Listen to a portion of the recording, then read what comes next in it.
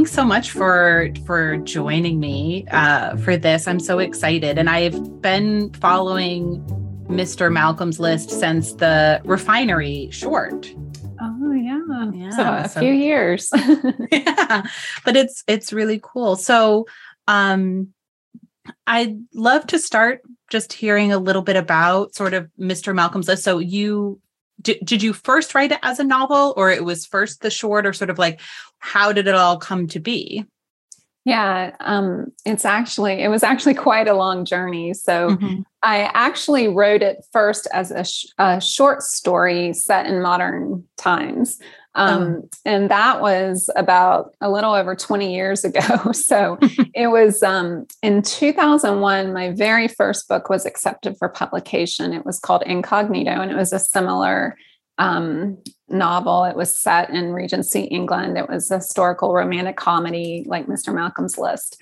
And I was at that time kind of a member of a few like online writing type platforms. And I wrote a short story about a man with a list of requirements for a partner. And then when my book got accepted, Incognito, I got a 2-book contract. And it suddenly occurred to me that this short story I wrote would work even better as a story set in Regency England, when, the stakes were much higher for marriage and finding a partner, because, divorce could only be had through an act of parliament, and it was, there were men and women were so pressured into making the right match.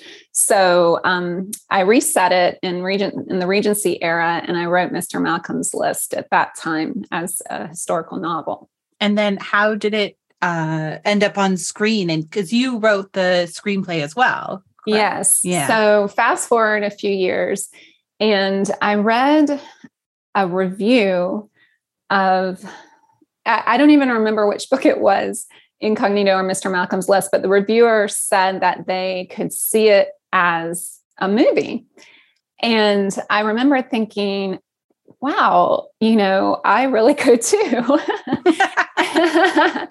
And I don't think when I was actually writing the book, I'm pretty sure I had no ambition for it to be a film. I don't think I dreamed that big at that point. I was just writing the book. But when I read that review, I realized that I really enjoyed writing dialogue more than description, and that I would see the scenes. When I write a novel, I can see my characters interacting and talking, and so it plays a little bit like a movie in my head. So that is when I thought, I wonder if I could adapt Mr. Malcolm's List into a script. So I did research. I read a bunch of screenplays. I educated myself on screenwriting, but I wasn't sure if I should invest any money. So at that time, I did not buy Final Draft. So I wasted a whole lot of time trying to format a screenplay in Word, which I do not recommend for anyone. No. Just bring, like, I don't know if it's like $80 or $90 now, but back then it was probably half that. But just spring for Final Draft if you have any ambitions of taking up screenwriting, is my advice to you. But yeah, so I adapted it into a script, and it was the very first script I ever wrote was Mr. Malcolm's List. Oh, wow. Yeah. And I uploaded it. I entered it. Amazon Studios, shortly after that, started having like free screenwriting contests because they were getting into the movie industry. So I uploaded it there in 2011, and it was a semifinalist. And I actually got a call from an executive at Amazon Studios at one point. So it was funny, quite a few times along this very long journey, I thought about stopping and think, it occurred to me that perhaps I was wasting my time and I would, never be able to get a movie made or a script produced or even optioned or sold. But then the universe kept sending me these little signs, so I kept at it. So the contest placement was one of them. I also received a call from a producer at some point, probably, I think, 2013. And she had read the script. I had cold queried a bunch of producers and Hollywood execs, and she asked for the script and read it. And she really liked it. And she said it was, I can't remember. I should have written down the exact compliment because that would have made me feel good right now. But she complimented it and said something like it was one of the most creative things she'd ever read. But if I didn't stop writing period pieces, I would never make it in Hollywood. Wow.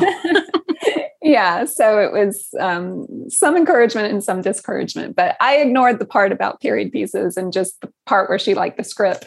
So finally in 2014, I uploaded it to a service called The Blacklist. I don't know are you familiar with The Blacklist? Yeah, yeah. Mm-hmm. Would you like me to explain kind of what it is? Yeah, just because our listeners might not know, but it's a wonderful platform for emerging screenwriters. Exactly. So it was shortly, I don't think it had been in existence very long when I uploaded my script, but you can pay a nominal fee for a review from a professional script reader. So the script readers usually would have a job in Hollywood reading for studios or executives or agencies. And they will rate your script on a scale from 1 to 10. And if it gets an 8 or above, then an email is automatically generated and sent to whoever signs up for the service. But this is a great service for, people who are looking for a good script because it kind of gets vetted for them and they don't have to wade through the thousands of scripts that get passed along. So I uploaded Mr. Malcolm's List and I paid for a review, and they actually rate pretty stringently and strictly, but it got a 9 out of 10, which was a shock. Yeah. That's hard on The Blacklist. That's really hard. Yeah. That's amazing. It was pretty surprising. And that's kind of what, that was what finally broke me in. I know I've heard different screenwriters tell their story, and there is no one way to break into Hollywood and to get your script even read, but that is finally what started opening doors. And then eventually in 2015, at that time, The Blacklist had a podcast, which they did table reads of some of their scripts that were had rated highly on their site. And so they table read my script. They got a great cast together, and it was released in the summer of 2015. And the director who eventually directed the film, Emma Hawley-Jones, heard the table read, and that's how she became attached to direct. Wow. That's amazing. And now it's in theaters now. Yes, it is. And that only takes us halfway. That takes us to 2015, because then you were actually asking about the short film. Should I continue, or have I overstayed my welcome already? I'm sorry, it's such a long story. You certainly haven't overstayed your welcome at all. But I know you do have a hard out soon. So I would love just to hear about a little bit more, because we are a romance novel podcast. Right. So specifically, I'd love to hear about, your first 2 books were romances, or Mr. Malcolm's was obviously a romance. And then I assume the one before was. So I'd love to hear about your kind of journey to romance. Like, how did you start reading it yourself, and what inspired you to start writing it? Well, it's funny. I actually discovered romance through like classic novels. So most of my romance was, no one would probably consider them romance books, but, my favorite books growing up were like the Anne of Green Gables series. So, so that was probably my introduction to romance. And then Pride and Prejudice by Jane Austen. That was like, I read that when I was like 11 or 12. I pulled it off my older sister's bookshelf and fell in love. That was, I just thought that was the greatest thing I'd ever read in my life. And I just loved how funny it was. And, so I'd say I have an equal love for comedy. So like Mr. Malcolm's List is a rom-com. And I would say that that is my love is romance and comedy, especially when they're mixed together. So I'm also a fan of like comedic authors like P.G. Wodehouse. And so yeah, my introduction to romance was, you know, kind of even like I loved Agatha Christie growing up, and I loved the ones where like The Man in the Brown Suit, which had a little love story combined with it. So I think, and Georgette Hare, I almost forgot, you know, my total favorite of all time. So I especially loved her more comedic novels. So I just recently reread Friday's Child, and I was literally like shaking the bed. My husband was already asleep and I was laughing. I'm like, okay, you can't laugh. So I just think she is hilarious. So, yeah, I'd say those were my inspiration to write a romance, and also to have those comedic elements as well. And then there were some traditional Regency romance authors, you know, if we're like going way back in time. Some of your listeners may not be as familiar with them, but I don't know if you've heard of Joan Smith. Are you familiar with her? No, I have no. Was she from like Georgette Hare's time, or was she? No, she was from like I would say, I don't know if she started in the 70s, but I'd say she wrote like in the late, 20th century, 80s, 90s, maybe even, but probably she may have started in the 70s. I'm not sure, but I read her like in the 90s, I think. So, yeah, she was very funny, and she wrote what at the time were called traditional regencies, which were more like Georgette Hare, where they were like, kind of tame, just a few kisses, but comedic as well. So she was also an author I really enjoyed. Yeah. Something that I heard recently is like the Regency period only lasted, I think it was like 9 or 10 years. Like it was very short-lived, and it seems to have still like birthed so much literature, obviously, like basically a genre with Georgette Hare, but also, Jane Austen being so iconic as well. And it's sort of a time period, even with like Bridgerton or things like that, obviously your book and film. What is it about that time period that really inspires so much literature and film? That is such a good question. I have often wondered the same thing. Like you said, it's like 9 years, and it's and it doesn't seem like it would be such a funny time, because there was that terrible, the Napoleonic Wars going on, and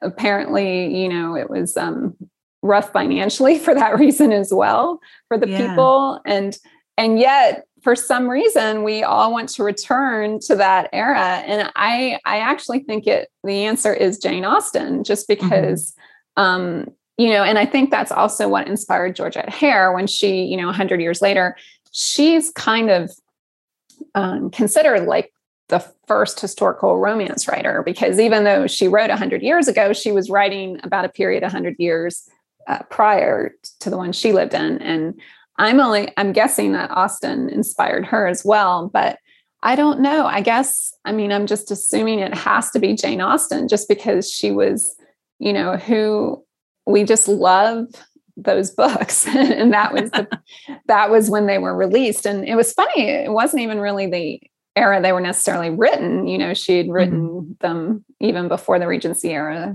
began, but that's when they were published. And so I don't know. It's a good question. I wish I had the answer. I've often asked myself the same thing. Why that period?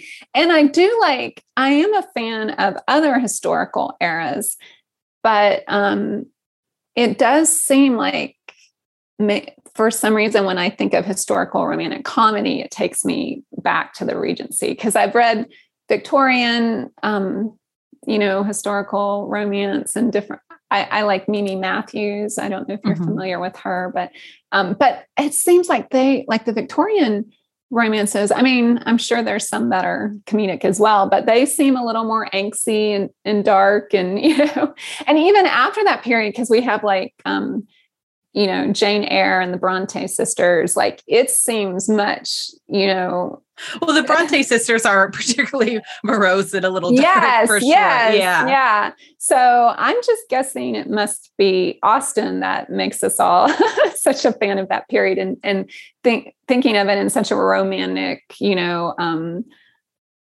I don't know, just feeling like, the ladies and the gentlemen and gentlemen were gentlemen and then ladies were ladies. And, I don't know. It's just, it is amazing how many of us really love that era of history.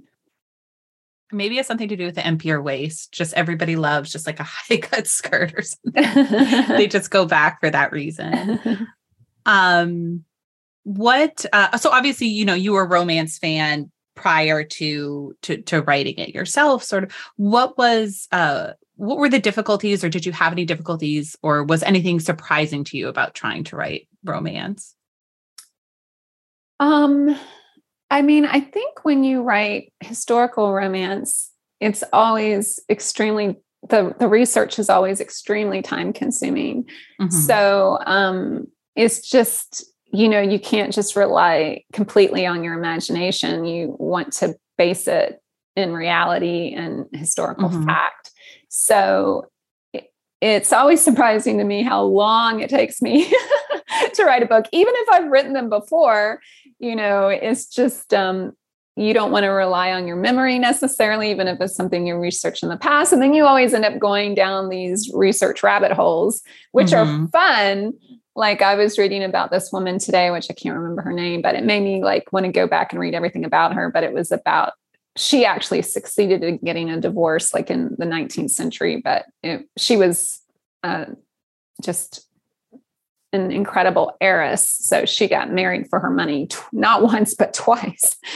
So anyway, just like I'm going to research one thing. And then all of a sudden I'm reading the life story of this woman and I'm like, oh my goodness, this is so interesting. So I think writing a historical romance is extremely time consuming, and it might not seem that way on the page because this one little kernel of research could be used in one sentence. And so one example is, one of the setups of the film and the book in Mr. Malcolm's List is that Julia Thistlethwaite fails a requirement on Mr. Malcolm's List because she can't discuss the Corn Laws with him, So, I did look that up. I was like, now what is this? Yes. So I have read about the Corn Laws. I mean, I don't know if I would be able to discuss the Corn Laws with Mr. Malcolm. I mean, I've read about it like so many times and I'm just like, okay, yeah, this was, and it was a lengthy debate that lasted years, about trade at the time. And I'm just like, wow, yeah, poor Julia. But yeah, so that's one example. I mean, if you have characters who exist in that time, you have to give them something to talk about. So I think that is one of the challenges, but it's also one of the joys because those little tidbits of research can really become, like so much fun and just inspire you and kind of like, for example, the next book, I'm working on a book right now. It's coming out next year from mm-hmm. Berkeley as well. And it's called The Ladies Rewrite the Rules. And it's basically based on this historical document I found. It's not from the Regency period. It predates it, but in the 18th century, where a younger son who was poor wrote a directory of all the rich young ladies. Oh, no. Yes. In and around London. And he put like their names, the spinsters and the widows. He put their names, the amount of money they had in the bank, their address, and published it. It's a published document. Like you can, find it on Google Books or whatever. It's been digitized. Oh, yeah. So when I found that, I was like, oh my goodness, I have to write a book about a woman who finds herself on this list and is not pleased to be there. So that's the one that I'm working on now. So that's what's fun about writing romance. I think what's hard about writing romance is, I don't know. I feel like everybody just getting that, conveying, like for me, what I really liked, for example, a lot of people liked about the 2005 Pride and Prejudice was, the Mr. Darcy, the hand. Yeah. Yes. We all know. Yes. That's all I have to say. So I feel like getting that on the page, like I tried to do that in my novel released last year called Miss Lattimore's Letter. And there's a scene where they're like at a music concert and it's very like minimal touching, but hopefully evokes that feeling. So I think that's really hard to do. And I feel like there's some romance writers who are very sensual in their writing, but in a way that's not necessarily sexual, but just evokes those feelings with very, few touches or just with glances or, whatever. It just, they're able to write and evoke that chemistry that we all really love, like that moment in Pride and Prejudice. Yeah, that's fantastic. And speaking of the woman who gets divorced, have you ever read The Day of the Duchess by Sarah MacLean? No, I haven't. It's about a woman getting a divorce. I think it could be interesting if that's sort of like Regency. I don't think it's not Regency because I think she normally writes in like the Victorian era, so it would be a little bit later. But is a really good one as well. Thanks for the recommendation. I'll check it out. That sounds the book you're working on now. I am excited about it. I'll have a little note for that. That sounds like so fantastic. And so. The podcast is called Learning the Tropes. We talk a lot about tropes within romance. So do you have a favorite trope that if you read sort of a blurb of a book and you see it has this trope, you're like, okay, this is for me? Yeah, I kind of like arranged marriage a little bit. And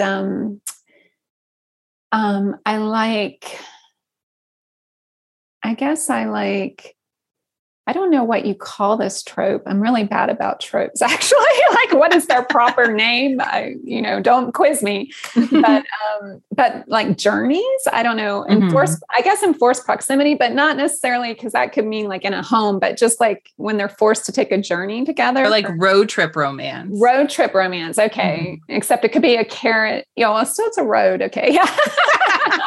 I'm like, not in the 19th century, but no, they had roads back then. So you're right. Okay. Road trip romance. Okay. I kind of like that trope. And I like friends to lovers. That was kind of my story with my husband. So I'm a fan of that. So yeah, I really like them all. I think if anything, if it has comedic elements that I'm sold. Like I just recently read, I'm not big on contemporary romance. I mostly read in the historical genre, like even historical fiction, even if it's not historical romance. But I ventured outside my comfort zone and I tried a book by Sarah Adams called The Cheat Sheet. And that was like, what do you call that? Pretend dating or pretend boyfriend or... Yeah, I think it's just, fake dating. Fake dating. Pretend. Okay, yeah. And that one was fun. And actually, Mr. Malcolm's List has a little bit of that at the end, not so much in the movie, but in the book. So if you like that trope, that's in there. Actually, Mr. Malcolm's List has a lot of the tropes. Mr. Malcolm's List has a lot. Yeah. I loved it. I watched it last week and I really had such a wonderful time watching it. It was really fun and it's the exact movie that I like to be made. So so everybody go, if you're listening to this podcast or a fan of this podcast, you'll like this. You'll like Mr. Malcolm's List. But it's funny because sometimes you read or you watch something that's supposed to be a romance and you can tell it's made by people who don't read or enjoy romance or think they're too good for romance or sort of all of those things that aren't that nice.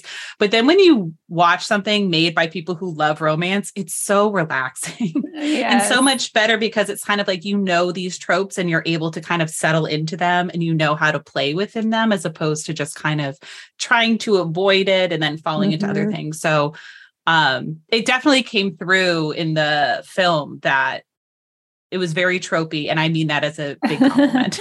Yes, it was extremely tropey. Thank you for the compliment. I'll take it. But no, I was very pleased with it as well. And I was especially pleased with the performances because I feel like the book and the script, there's so much humor in the words, but if you don't read it with the same humor in your head, then you're not going to think it's funny. And it's interesting that the narrator for the audiobook does that extremely well. She reads it and it's very humorous. And then the actors for the film were hilarious. And they just, you know, brought out the humor, added to it. It was incredible. I was so pleased with what they brought to the film. And then, you know, Frida Pinto and Shapé Dirisu had so much chemistry and, you know, just the whole meet cute and the orangery, just their little exchange. It was perfection. So, and then of course, Theo James, I mean, what romance reader would not, you know, die to have Theo James in her film? I'll tell you a quick Theo James story. So, before he was attached to Mr. Malcolm's List, actually, Sam Heughan was attached for a short period, who is an amazing actor and person as well. I would, you know, I was so happy when he was attached, but unfortunately he had to drop out and Theo James replaced him. But I thought it was so funny because my last novel, Miss Lattimore's Letter, they asked me, what did the two main characters look like? And I sent them a picture of both the man and woman and the picture was of Theo James. So if you look at Miss Lattimore's Letter, you might notice the cover of Miss Lattimore's Letter. You might notice that there's a striking resemblance to Theo James of the character that's drawn there. And it's because it was actually Theo James who was the model for him. So I just found it extremely funny and coincidental that then he became attached at kind of a late, after I had picked him as a cover model. You like manifested it. You're like, I need to be involved in some way. Yes. The acting was phenomenal. You really, the entire cast was really fantastic as well. And you could tell that they were all having a lot of fun too. Yes, I think so. Yeah. Definitely.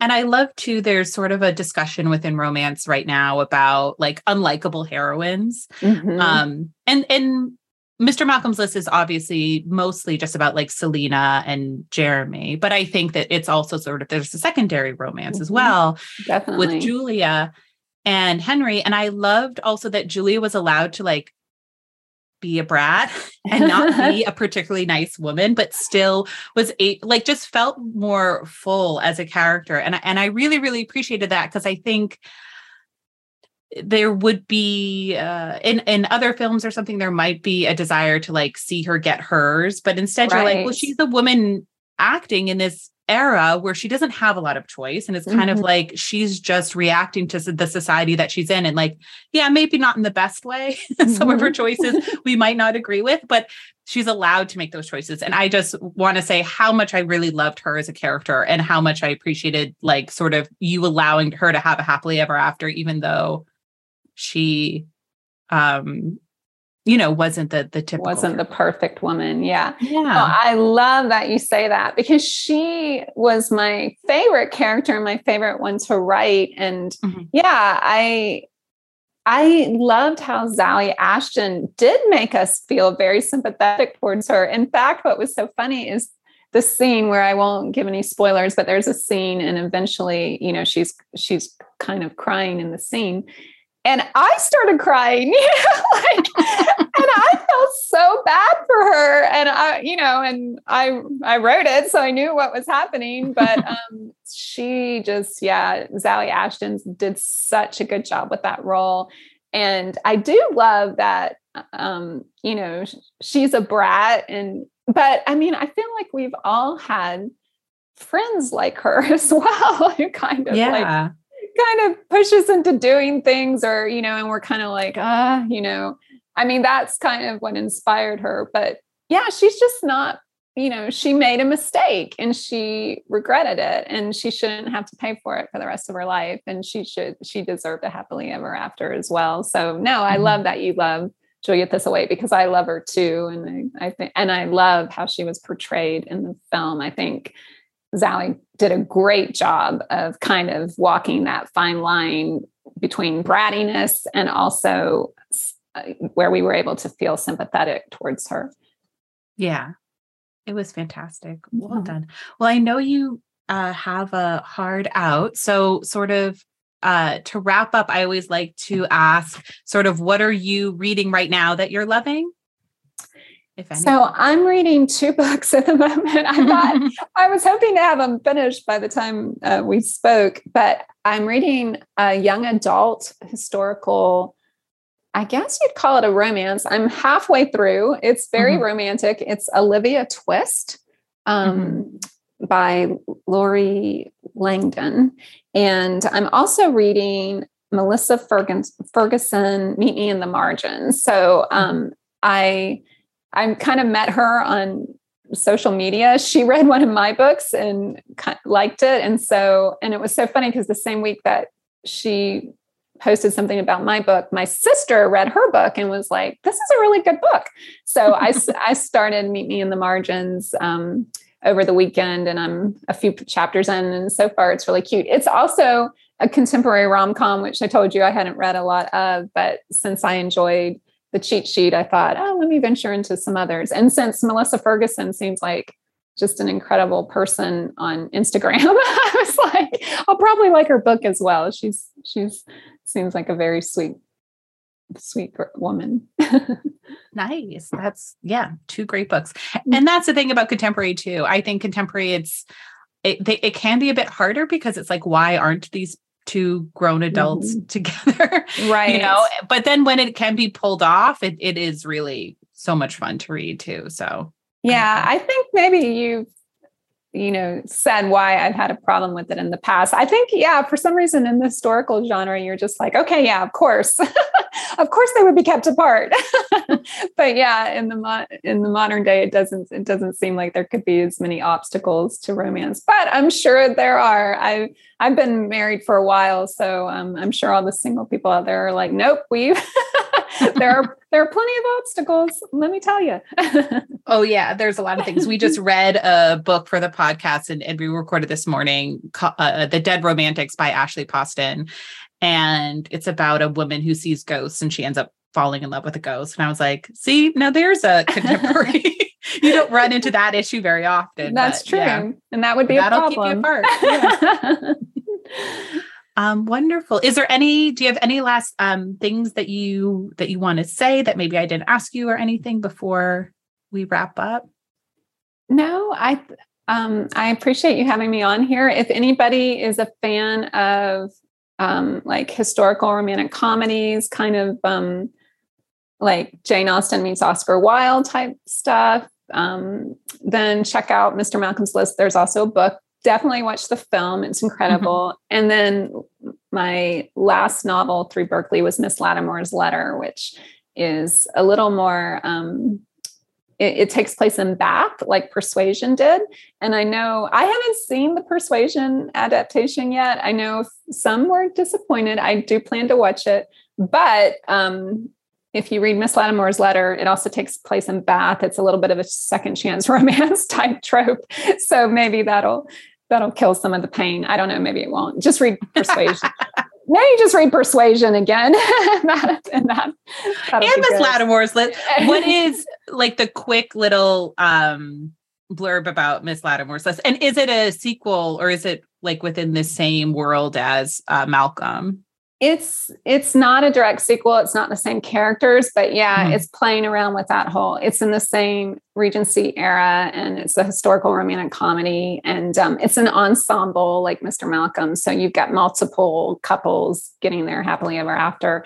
It's a woman who is firmly on the shelf. She's a spinster chaperone and she's chaperoning her cousin and she writes a letter that by accident, she makes 4 matches and then she becomes renowned in London society as being this matchmaker, which she really is not. And then, so she had been content to sit in the shadows, but then she kind of has her moment and hilarity ensues. And then people start coming to her for romantic advice, which she is not qualified to give, but she does her best. I love that. That sounds like a fantastic book. I love all of your books have sort of an epistolatory sort of bend to them, which is fun too. Yeah. That's kind of the theme I've been on for the past few years. So I love that too. Mm-hmm. Wonderful. Well, yeah. Well, thanks so much for joining us. How can people, obviously, Miss Latimer's list, Miss Latimer's letter, Mr. Malcolm's list. And then how can people, do you have like Instagram, sort of like how can people follow you or find you if they want to learn more? Yeah, I have an Instagram, Suzanne.Elaine. And I have a website, although I'm not very good about keeping it up to date, but it's www.suzanneelaine.com, and it has links to my other accounts. I have a Facebook account, but I'm not on there very often. I'd say Instagram is probably the best way to keep in touch. And I have a Twitter account, but still Instagram. But don't try to find me there. I'm over on Instagram. Yes, exactly. Awesome. Well, yeah, thanks so much. And everybody, go see Mr. Malcolm's List while it's in theaters, and read the books as well. Thanks so much for joining us. And thank you. Oh, can I just say one last thing? I'm sorry. Of course. No. Mr. Malcolm's List is actually going to be available this Thursday, July 21st, on all paid video on demand platforms. So for rent, or purchase. So like, Apple, Amazon Prime, whatever they are, it'll be there. So if you haven't been able to go to the theater, download it and watch it at home. So that's exciting. It's coming out soon. That's great. Because I know people are like a little nervous about the theater, but at home is wonderful. And go check it out now on Apple or Amazon or sort of wherever you rent your videos on demand. Wonderful. Cool. Well, thanks so much. Thank you. This has been very fun. Thanks for having me. Of course.